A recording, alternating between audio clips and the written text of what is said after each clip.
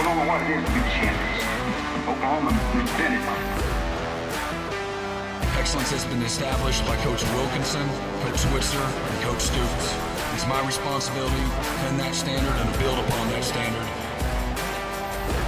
Welcome to the Oklahoma Drill Podcast with your hosts, Jesse Crittenden and Brian Clinton.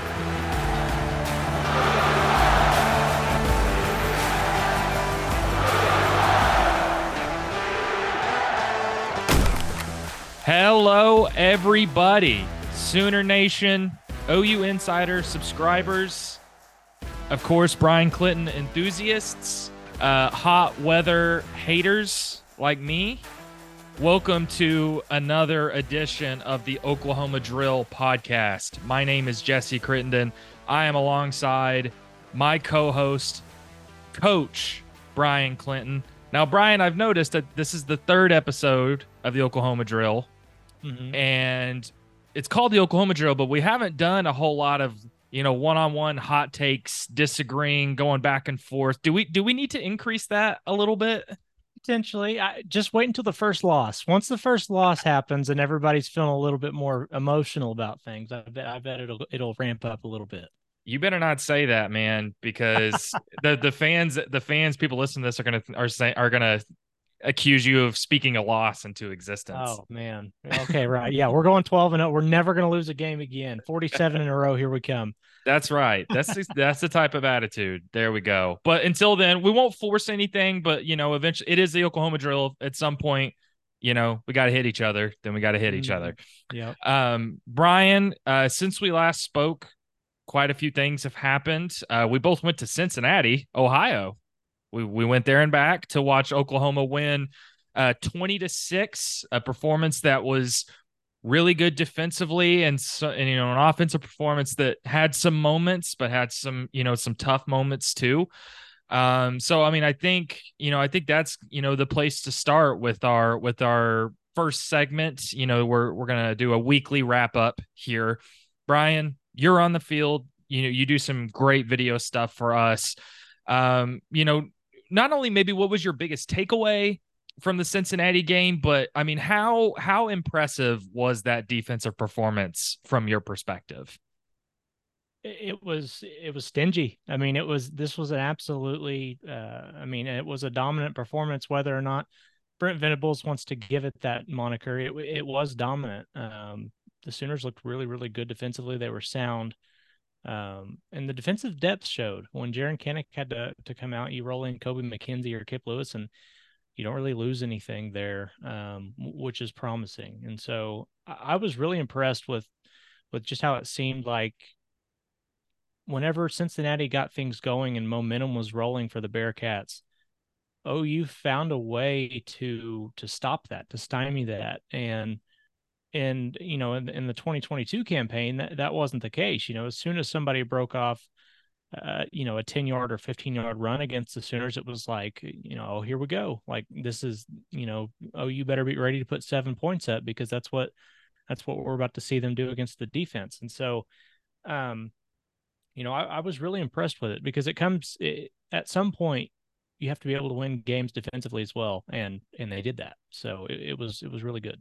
Yeah, no, I agree. And going through the stats, watching the game, and Brent actually said after the game he doesn't necessarily like the moniker of bend but don't break. Because I think he even said, like, sometimes offenses are going to make plays. That's just what's going to happen. And I think on Saturday you saw there were moments where Cincinnati moved the ball pretty decently. There were a couple of big plays, but I think what you saw is ultimately it doesn't matter. You can have 1,000 yards. You can move the ball up and down, but if you don't score, that's really what matters. And I think two things were really telling, Brian, was that Cincinnati had 2 trips to the red zone and didn't score. The Key Lawrence interception was one of those. The other one, Peyton Bowen had the huge pass breakup on third down, forced a field goal that Cincinnati probably should have made, but hey, they didn't make it. And if Peyton Bowen doesn't make that play, they probably score a touchdown. And I think it's the red zone defense, and then the fact that OU's third down defense, which has been really, really good to start the year. And Cincinnati was 3 of 15 on third downs, 1 of 4 on fourth downs. I mean, I think again, I don't know if bend don't break is the right, but I mean, you see this defense when they need to make plays, they're making plays. To go to the offensive side of the ball, I think that's where a lot of the discussion has been in terms of how should we read this? Is there any concerns? Is it time to panic? Is it overreactions? Brian, 20 points. Dylan Gabriel had over 300 yards passing. I think looked good most of the day. But, I mean, your overall takeaway, what did you come away thinking, oh, man, this offense is in trouble? Did you come away thinking, hey, everything's going to be good? Where were you at? Well, I've had a few days to sit and think about it now and watch the game back, obviously, as I do every week. And being down on the field, I can tell you from firsthand experience, I have never been in a stadium with 40,000 people that was that loud. And It was not just on the student section side. I mean, it was a loud stadium. The way that the architecture of that stadium is built into the ground, it's a bowl that holds the sound really well. It holds all of those fans going nuts really well. And there was a good turnout from, even from Sooner fans as well. There was a good turnout, but it was a hard environment to go into, especially when a lot of that roster hasn't played a road game for Oklahoma before. Tulsa, Tulsa was a home game. It was a bona fide home game, is what it was. And this was the first time you really saw the offense have to deal with some of that noise. And you saw some false starts, you saw some mistakes, you saw some things. Dylan Gabriel's played there before, and with UCF, and this was the first time that he's won a game, there in that stadium. And so I think it speaks volumes just as to how much this team still has to go with the intangibles, the things that you don't really think about that don't show up on the stat sheet. But in the same sense, I came away impressed with how well they were able to deal with some of that adversity. So I think there's still some things to work on. You've got a really good defense you're facing this week in Iowa State, so we'll see a little bit more. But they're still averaging 46.8 points a game, or whatever they're at. They're still in the top 5 or top 10 nationally. So until we see it cost them a football game, I'm not going to be concerned. Yeah, no, I think that's fair. I'm glad you mentioned the Cincinnati home environment. Shout out to Cincinnati, even from the press box where I was sitting. I mean, within the first couple of minutes, we were like, oh my goodness, it is loud. It's really, really loud. So hats off to Cincinnati for showing up. But yeah, and just to read a couple of things, Brian, I mean, I agree with you. The reality is, OU still had 425 yards of offense. Dylan Gabriel still had 322 passing yards. Probably missed a couple of throws here and there that he'd like to have back. And against better competition, maybe those throws become, it becomes even more important to make those throws. But ultimately, I think my takeaway is this offense is still a work in progress. They are. And I think that's what makes this upcoming matchup so interesting. But overall, OU left with a 20-6 win. They're 4-0. It's not it's something they didn't do last year. They crumbled to start conference play, lost their 3 conference games. They're 4-0 with a great shot of being 5-0 going into the Texas game. So anyways, 4-0, hard to complain too much about that. But Brian, let's segue into our next segment.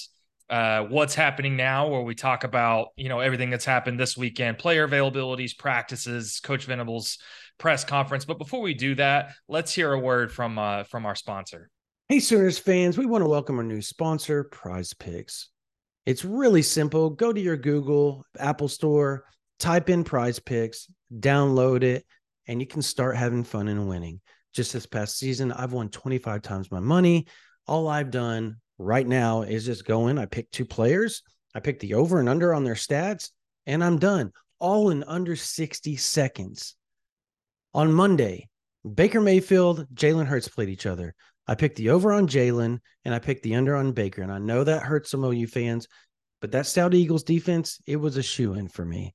I bet $10, won $30. Prize Picks also does weekly promotions to enhance your winnings, and they use Apple Pay. So every time you win, it goes straight into your account. Very, very simple. Go to prizepicks.com, go to Prize Picks on your app, start having fun, and start winning now. All right, Brian. So here we go. Talking about what's happening now. Obviously, a couple of things have happened. We did not get a weekly press conference from Ted Roof and Jeff Lebby. It was just Brent Venables at the lectern, not the podium. It is a lectern, as the Twitter account I'm a lectern has pointed out to me several times. But only Brent Venables did a press conference this week. Brian, I think the thing that stood out the most to me about Brent's presser, I mean, there was a lot of things, but I think on that, he was kind of asked the same thing on Saturday about, is this defense dominant? He was kind of asked the same thing on Tuesday about, is this defense, basically where are you seeing the improvement? And, or sorry, I think he was asked more like, is this defense hitting its peak, or is there a lot more room to grow? And Brent said, we're not close. This defense is not close. Like, acknowledging that they're playing better, but they're not close. They've got a lot of ways to improve. I mean, maybe how healthy is that? I mean, to have that mindset. I mean, I think as good as this defense has played, there have still been moments where you can see, oh, they need to work on this. But Brian, maybe what were your thoughts on his comments about that? And did anything else stand out to you about his press conference? Well, I think when you're playing at the level, at the FBS level, let alone a Power 5 level, there aren't very many people that understand the amount of intensity, the amount of dedication that goes into being good at that level of football. You can't ever be complacent with what you're doing, ever. You've heard Brent Venables say it's not good enough, and it never will be. And that's the mindset you have to have in this sport, because the moment that you feel good about where you're at is the moment that you get complacent, and that's in complacency is an enemy to success. And so I think when you hear Venables say something like that, he truly believes that. And I think that you're seeing that you're seeing that rub off on his players a little bit. There's stories out there about Danny Stutzman. If you walk past the film room and you're not in there, he's like, hey, why aren't you in here watching film? Well, we've got to get better. Like, get in here. We have stuff to do. Like, those kinds of things are important, and it's vital, especially when you're trying to turn around the program, and the mantra that Oklahoma doesn't play defense. And, it's been a case for a while. And as of right now, they've squashed that narrative. So, something else that stood out for me was the way he closed his press conference. It was a long answer. I think it was over 5 minutes, talking about Key Lawrence and Marcus Stripling, I believe was the other one. But just how intentional and how much growth those guys have had, and how that kind of stuff is just, those are things that you see inside the program that maybe don't get as much light. But when you have somebody who had big plays like Key Lawrence did last week, it's just awesome to hear. It's great, because that's a guy that struggled last season, but he's come out really strong and looked really, really good through 4 games. I'm glad you mentioned him. I actually just wrote a story over at OUinsider.com about Key Lawrence, because, I think a lot of players have talked about how much more confident and comfortable they're feeling in year 2 under Brent Venables. I don't know if anybody embodies that better than Key Lawrence. I mean, you look at the numbers, Brian, especially from last year to this year. I mean, it was clear, not only the stats, but the eye test watching Key Lawrence last year. He just wasn't comfortable. He looked like a guy that was second guessing himself. He didn't know where he needed to be. Not only have you not seen that this year, but he's making these really big plays. I mean, think about that Cincinnati game, that interception he had in the second quarter. That's huge. That's a huge play. It was in the end zone. Cincinnati was driving. And when you're thinking about OU leading that game 10-3 at halftime, that's a huge play. What if Cincinnati scores on that possession? Think about the SMU game where he forces the fumble after that really long run. OU was up 14-3, but that game ended up being 14-11 in the fourth quarter. If Key Lawrence doesn't get that strip, how much do things change? And I think it's pretty telling. I mean, he's 6th on the team in snaps right now, Brian, through 4 weeks. That's according to Pro Football Focus. He has the 6th highest grade or performance grade through the season on the team. I mean, I think he's over a 76 performance grade. He had a 63 last year for the season. Wow. it's just there. I mean, I don't think anybody embodies that better than him. So I'm glad you mentioned that. And then you mentioned even the film room stuff. I think that was another interesting thing, was talking about the buy-in. Not only was Brent Venables' comments about the buy-in, like having more and more players doing things like coming up to the coming up to eat and do film on Sundays and doing more voluntary stuff. Key Lawrence and Danny Stutzman have talked about that too. Key Lawrence was one of the players on Tuesday that was like, yeah, you're seeing like that. It's infectious to see how much more buy-in that is. While all of that's great, does that maybe explain some of the struggles last year, just in terms of this not being, especially defensively, not being as cohesive of a unit? I think it does. Yeah, I think you could definitely make that argument. You saw a lot of guys leave, and Brent made sure and point out that when he says buy-in, it's not like they had a lot of, he didn't put it this way, but just me growing up, they didn't have a lot of turds on the team. That's not what it was about. They didn't have guys that were just awful locker room fits. It was more of, doing absolutely everything that they ask of their players. That goes all the way down to sleeping enough, eating right, and things that you're doing off the field. That's what makes a difference. And I think whenever you see this elite level of buy-in that you have from them to this point, it pays immediate dividends. They're living to improve right now, which is what you need, especially when you're trying to change things as drastically as they are. So they look really good doing it, and that's the whole point.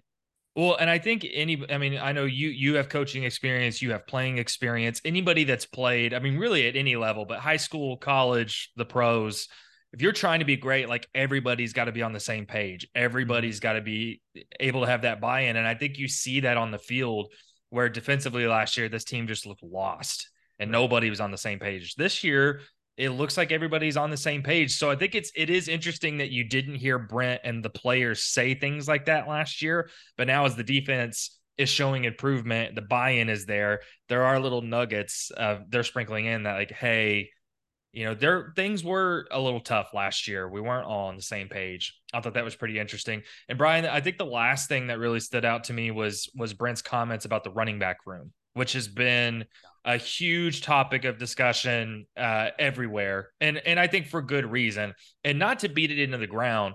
But I think what was interesting, Brian, was because we didn't hear from Lebby on Monday, we only heard Brent's perspective on the running back room. And Lebby, coach, Jeff Lebby through 4 weeks has said, we're going to go with the hot hand. We're going to go with the hot hand. That's not what Brent said on Tuesday. What Brent said was, we're evaluating the way they're performing in practice. And then DeMarco Murray is making, kind of those assessments on who needs to play. And, Brent kind of pushed back a little bit on the idea that not only or that nobody has established themselves like Eric Gray. That's number one. And two, it's really hard to get 4 running backs on the field at the same time. But Ryan, we saw on Saturday after the Tulsa game, the Tulsa game was Javonte Barnes, Gavin Sawchuk getting all the work. And against Cincinnati, it's only Marcus Major and Tawi Walker getting all the work. So what did you think of Brent's comments about that? And not to again beat this into the ground, but should there be any concern about the running back room, or what's your read on what you've seen through 4 weeks? So just from my perspective, it feels like it almost feels like a touches management on what's going on, like some work management on both fronts, because I can't think of another reason why you would exclusively run 2 running backs 1 week and then a completely different 2 the next. I think obviously you've got to have some film on guys like Javonte Barnes and Gavin Sawchuk. You've got to have some things that you can coach them from live game reps, because you can't fabricate those in practice as much as you would like to. It's not realistic. And so I think it's really confusing from the fan perspective, and really from our perspective, because you don't know who's going to trot out there as the number 1 running back. This week Tawi Walker is a captain, so you kind of assume that he's going to have some sort of a role in this game. But at some point, your best two running backs, especially from what we saw last year towards the end of the year, the guys with the highest ceiling are Gavin Sawchuk and Javonte Barnes. No offense to anybody else in that room, but that's just the case. And so down the stretch, you've got to somebody has to establish themselves as that top running back. Somebody is going to have to do that. And at this point, I don't think it matters who it is. You just need somebody to do that, because rhythm in Jeff Lebby's offense is key. We've all seen it happen when they get going and they're able to just roll and play after play after play. It works, and it's really hard to do that when you're trying to figure out who the heck is the RB1 in this offense. Yeah, no, that's a good point. That's why I think it was telling that Brent said Eric Gray established himself last year through 4 weeks. Nobody has established themselves. And it's so, I mean, again, this is when you start trying to think about, I mean, how much is Gavin Sawchuk still dealing with that injury he suffered in fall camp? Where's Javonte Barnes at health-wise? And again, it's not that the running backs, it's not that it's been awful and terrible and there's been nothing good. But I mean, through 4 weeks, Brian, this is the 65th rushing offense. They're 85th in yards per carry at 4.0. It's just, when you look at the way Jeff Lebby's system operates and the amount of success OU had last year, that difference is it's telling. This was one of the best rushing offenses in the country last year. And so, I mean, even you look at Dylan Gabriel's struggles, might be too strong of a word. There's been, they've relied on him more this year through 4 weeks than they did last year. And so I think it's still kind of early in the season, but you're closing in on the Texas game. And I think this weekend, again, is going to be really telling in terms of how that rotation shakes out. The other thing I was going to quickly touch on, Brian, was, Andrell Anthony, who through 4 weeks has been just really, really good. He's just been great. And he leads the team in receiving yards and receptions and targets. He already has more receptions and yards than he did in his 2 years at Michigan, which is kind of crazy. Again, it's still early. A lot of things can happen, but is it pretty safe to say that Andrell Anthony is the number one receiver on this offense? I would say right now, yes. But I would not be surprised if Nick Anderson becomes that guy. Because let's be honest, if there's an NFL body in that wide receiver room right now, it's Nick Anderson. Jaden Gibson could also make that argument, but the way that Nick Anderson has looked in his first go is really promising, and I think that's a guy that may start pushing Andrell Anthony for that role. But I would say right now, the speed that Anthony has and the way that he's able to stretch the field, especially with the concerns that Oklahoma has in the running game right now, has been a godsend, because he has been electric through 4 games. No, he has. And I think the other thing that stood out is, I mean, he had the 49-yard catch against Cincinnati at the end of the third quarter, which was huge, but it hasn't just been deep throw after deep throw to him. Right. I mean, he's third on the team in yards per reception right now. So, I mean, and Dylan Gabriel is hitting him for some underneath routes. I do think I agree with you, Brian. I think we're seeing Nick Anderson. Yes, I mean, 4 touchdowns in the last 2 games. I do think it would be good to get him a little bit more involved. But I do think we've seen enough to suggest that Andrell Anthony's kind of become Dylan Gabriel's favorite target. Mm-hmm. But I'm curious to see over the next couple of weeks what Jalil Farouk's role is in this offense. I mean, 10 catches through 4 weeks. He's had good moments, but he's well behind last year's pace in terms of receptions. And he had those 2 receptions early in the game against Cincinnati that didn't catch another pass. So again, this is not a criticism. It's not a complaint. It's just, it will be interesting to see. I think they're still working out that wide receiver rotation too. Sure. Absolutely. So, sorry, go ahead. I do want to say one thing is, I've noticed that it seems that the guys that are more aggressive blocking on the perimeter, not to say that Jalil Farouk isn't, but it does seem that Emmett Jones has put an emphasis on, we're going to be physical. Like, if you're going to play for me, if you're going to be out there on the field for me and rotating in and out, you're going to be physical when it comes to blocking, when it comes to, playing against press coverage and things of that nature. The guys that are more physical are getting a run. And so I think that might be, it's been a pleasant surprise that Andrell Anthony has been that, but he certainly has been. And I think it's playing a role in what he's done so far. I'm glad you mentioned that, because I do think those are the type of things that can easily be forgotten when talking about a position group. Like even, the running back room, pass blocking and pass protection is a huge part of who gets on the field. We see that in the NFL. There are players who are incredibly talented running backs, but maybe they don't play third downs because they're not a great pass protector. So that's a good point to mention. And with that, Brian, we will segue into our next segment, our Saturday synopsis, which again, I'm still very happy about that segment name. Thank you. Where we're going to talk about this upcoming game against Iowa State. It's Saturday at 6:00. Brian, remind me, what channel is that game on? That is on FS1. FS1. Thank you. So 6:00 FS1. OU comes back to play at home after 2 weeks on the road. Brian, you have been. I think your Field Vision series has dropped on our OU Insider YouTube channel. For anybody who's listening to this or watching this that hasn't gone and looked at Brian's film breakdown, you absolutely should. It's a great series. Good stuff on that, Brian. What's you've broken down the film, you've looked at Iowa State, you've watched some OU film too. What's been your main takeaway from Iowa State? What are you either looking for most, or what position group do you think is most interesting when you're examining this matchup and OU and those types of things? So just as it has been in previous years under Matt Campbell, tight ends are the position for Iowa State that you've got to be watching. They use them.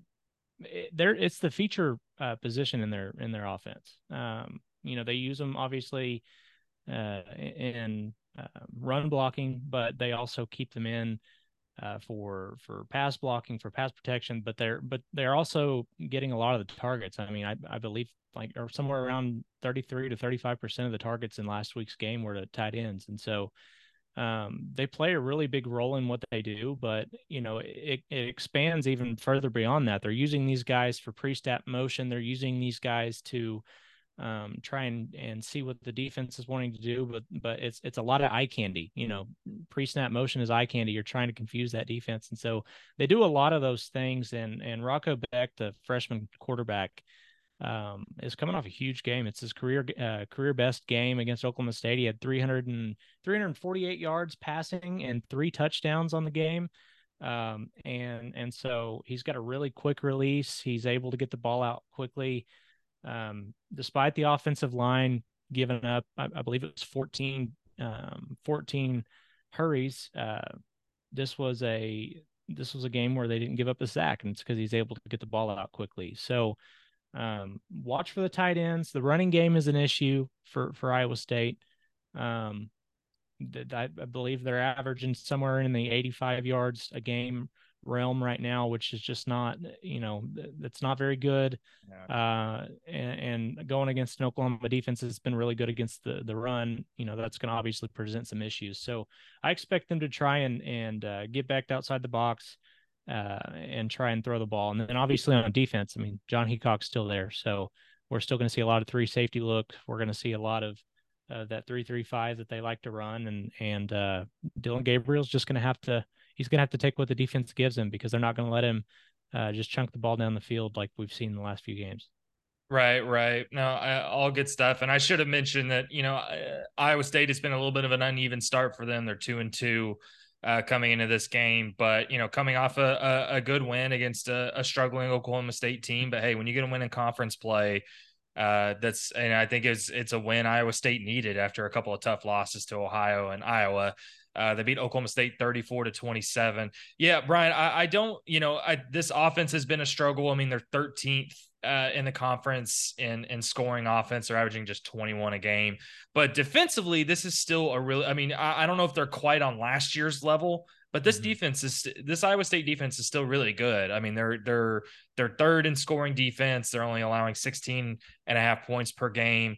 They've been really good defending the pass. They're number 1 in the Big 12 in passing defense, and they're number 1 in the Big 12 in total defense. So I think for me, Brian, I do think this is going to be a game where the running game is really, really key, because Iowa State statistically, I mean, they're middle of the pack in rushing defense in the Big 12. They're giving up about 115 yards per game.